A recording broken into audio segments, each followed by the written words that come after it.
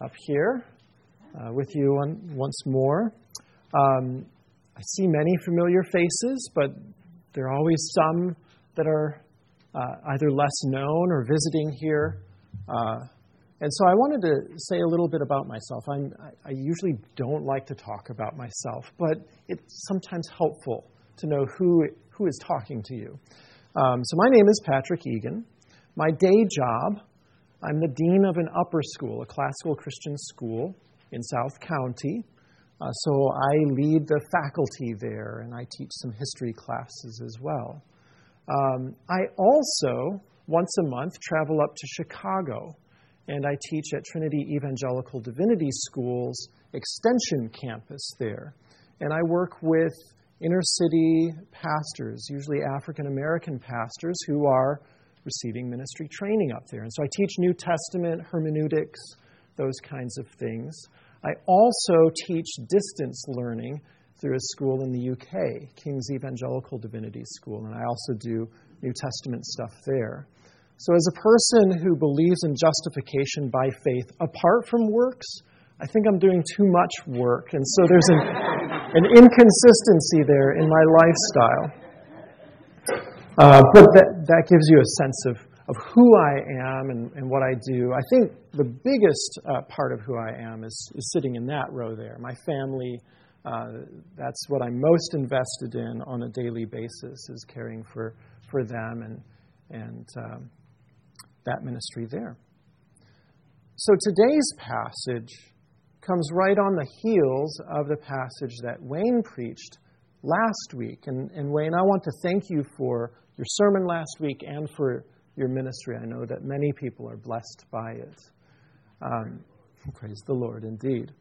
So in Wayne's passage, Jesus had crossed the Sea of Galilee to Capernaum, and he had left the crowds after having fed them. He fed the 5,000 and was escaping from them to go to the other side with his disciples.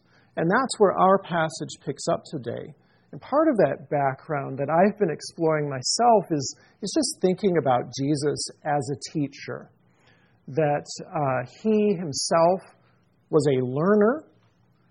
He learned at the feet of John the Baptist, and it was after a lengthy time of being a learner that he became a teacher. And I find these ideas very fascinating, that Jesus, who knows all of the wisdom of God, became incarnate, humbled himself to be a learner, that he sat under the feet of wise people and took that position of lowliness and then ultimately became a teacher as well. That there's something about God as an educator that is worth consideration, that he desires to express himself to us through words, and that he treats us as learners, that we can know the mind of God. We can know the things that he has revealed to us. And this is both a humbling thing, that we are eternally learners, but also a very empowering thing, that he has disclosed himself to us. He has entrusted us with this knowledge. So Jesus is a teacher, and as a teacher, he has these crowds that come to him, and he has to do all of these logistics. So he will often set up a teaching session with these crowds on the side of a mountain, which is kind of like an amphitheater, where they can all sit, and he can sit centrally or stand centrally and teach to the crowds. Or we'll see him in other moments by the seaside, and he might be on the shore or have rowed out in a boat, and the terrain is such that the crowds can all sit, see, and hear the teacher as he teaches. He also gives consideration to their physical needs, so he has to feed these crowds. They've come out to listen to his teaching. And so he breaks the bread for them, and he meets their physical needs. He really gives one mode of teaching to these crowds. It's very monodirectional. They're lectures, they're parables. The crowd isn't often asking him questions. he often saves that for the more intimate group, the disciples that travel with him. And we see in these passages leading up to ours, he's taught the crowds, and then he gets away from them and teaches his disciples more one-on-one. And they can ask him questions, and he can go to a deeper level with them in that more intimate study group that he has with them. Now, the crowds love Jesus. They're kind of like the paparazzi. Wherever he's rumored to be, the crowds will flock to him. I don't know if any of you have seen those apps that let you know where the stars are in the city, and people go, oh, we need to go see this star, and they go to get the selfies with him. Well, that was kind of what was going on around Jesus. He was renowned for the signs that he did and the excitement of his teaching and the work that he did. And so crowds flocked to him wherever he was rumored to be. And our passage begins with this moment. So the crowd saw that Jesus was not there, nor his disciples, and they got into boats and went to Capernaum seeking Jesus. They want more of Jesus. And this is something that Jesus starts to respond to. Why are you seeking me? Why are the people coming to him? And so Jesus challenges their thinking about their crowd mentality, about why they are flocking to him. So we see in verse 25, when they found him on the other side of the sea, they said to him, Rabbi, when did you come here? Not knowing how he got there. They just heard the rumor that he was there, and they flocked there. And so Jesus answers them, and he says to them, truly, truly, I say to you, you are not seeking me, or you are seeking me not because you saw signs, but because you ate your fill of the loaves. Do not work for the food that perishes, but for the food that endures to eternal life, which the Son of Man will give to you, for on him God the Father has set his seal. So he starts challenging their thinking. Why are you here? Is it because I fed you and you want more? Are you seeking signs? There are marvelous things that Jesus does. Is that what they're there for? Or are they actually there for Jesus himself? This challenge of their thinking is part of what's going on here. So the crowd says, what must we do to be doing the works of God? They're open to Jesus' direction in their life, but what is it they need to do? And Jesus answered them, this is the work of God, that you believe in him whom he has sent. So they said to them, then what sign do you do that we may see and believe in you? What work do you perform? Our fathers ate the manna in the wilderness, as it is written, he gave them bread from heaven to eat. So they're looking for signs, aren't they? What kind of wonders are you going to do that will amaze us? The crowd is here, perform. We want to see these wonderful things. Now, semiotics is the study of signs. We see signs, our language is signs. We have 26 letters in our alphabet. These are all symbols that boys and girls learn how to read. They can see them. They're abstract. They mean nothing in and of themselves, but when you combine them together, they make words, and those words are meaningful to us, and we read. But there are other signs that aren't language, like on your drive here, I'm sure you saw signs that you interpreted properly because you made it here safely. So the red light, for instance, there's no words telling you stop, but when you see that red light, you stop. You understand the background enough of that symbol that you interpreted it properly and obeyed it. Imagine if we didn't teach our children what red lights were. There'd be chaos in our streets. And so semiotics is all about this. We are all semiotists. We're all interpreting these signs around us, whether we're reading a novel or looking at street signs. And Jesus now needs to take on that role, to teach them how to read properly the signs that are right in front of them. And he himself is the sign, but he's going to use some interesting language here to help convey who he truly is and what it is they're actually seeing. They want to see certain things. They want to see the wonderful, magical kinds of things that he's reputed to do. But he needs to teach them to properly interpret the sign that they're seeing. And so he tells them, Jesus then said to them, verse 32, "Truly I say to you, it was not Moses who gave you the bread from heaven, but my Father gives you the true bread from heaven." So he's giving them some language to help them understand some differences between what they think they know about what happened in the wilderness, the manna, and who the source really is. That's from heaven. That's stuff God provided. For the bread of God is he who comes down from heaven and gives life to the world. It's he. It's a person. It's a person sent from heaven. That bread in the wilderness was just substance on the ground. They were able to eat it and receive nourishment for that day, but they couldn't collect it and save it. If you recall, what happens if they tried to save it is it deteriorates. It goes bad. It's not edible anymore. So they were only supposed to take what they needed for that day's nourishment and leave the rest behind in faith that tomorrow there would be more. That was an inferior bread. It was a great bread. It was wonderful. It was one of the signs, the miraculous things that God did for his people. And yet there's a greater bread that God has. This is merely a shadow of the bread to come. And that bread is actually a person, God incarnate.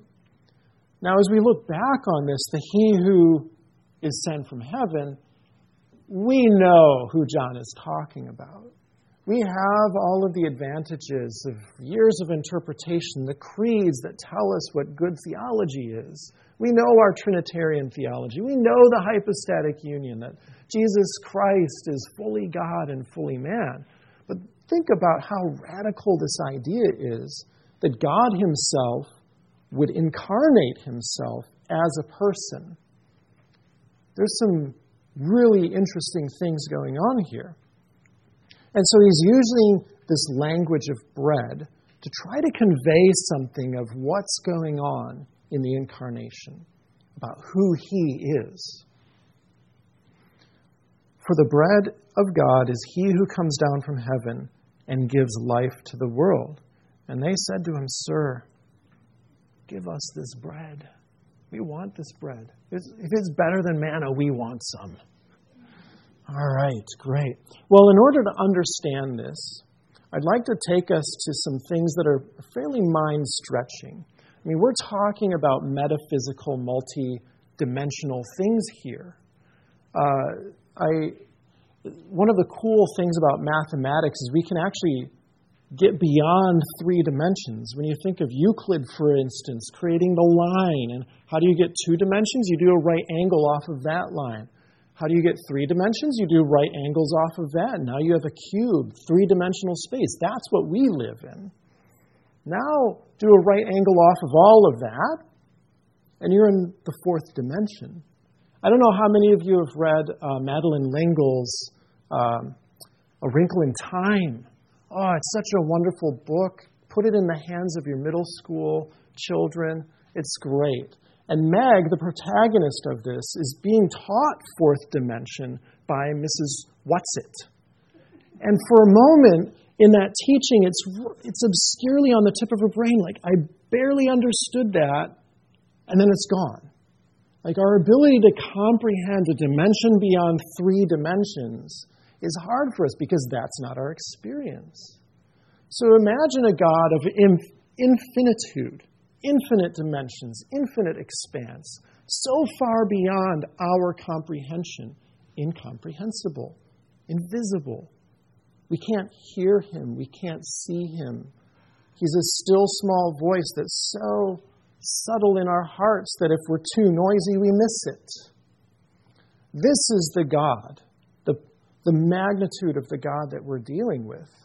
And so when this God incarnates, there is something magical, multidimensional, metaphysical beyond our understanding. And so it makes sense that he uses something very tangible and substantial to try to help us understand what's going on here.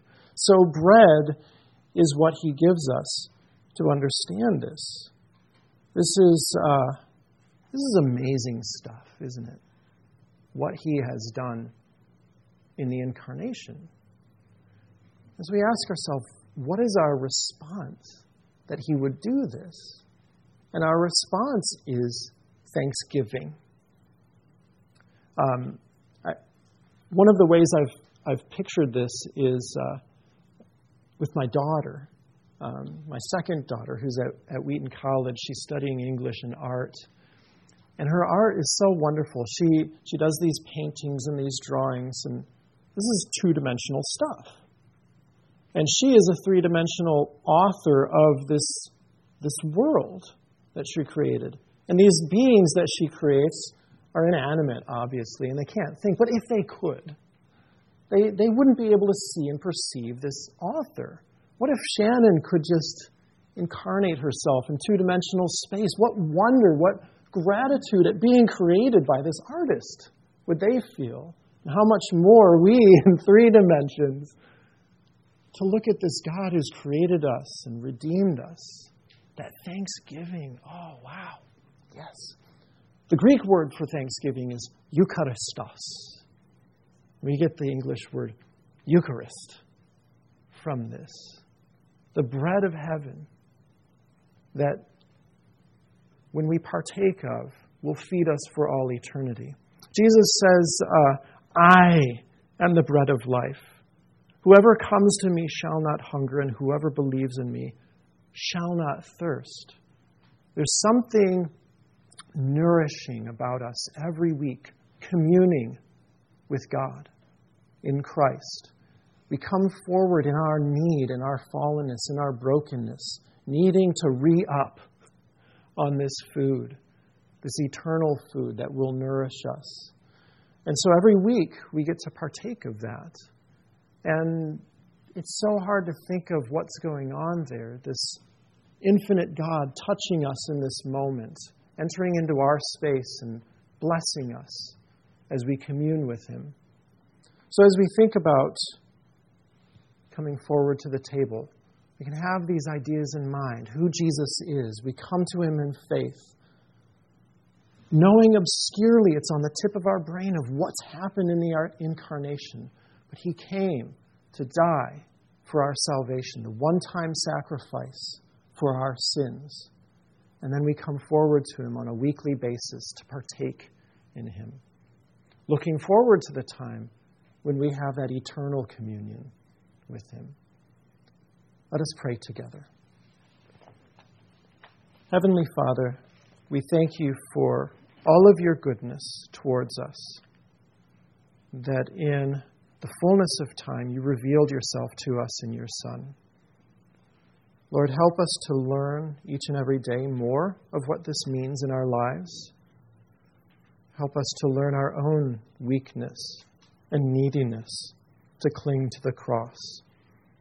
Lord, thank You for giving us this spiritual bread.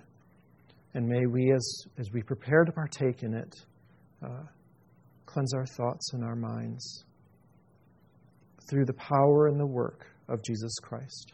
Amen. Amen.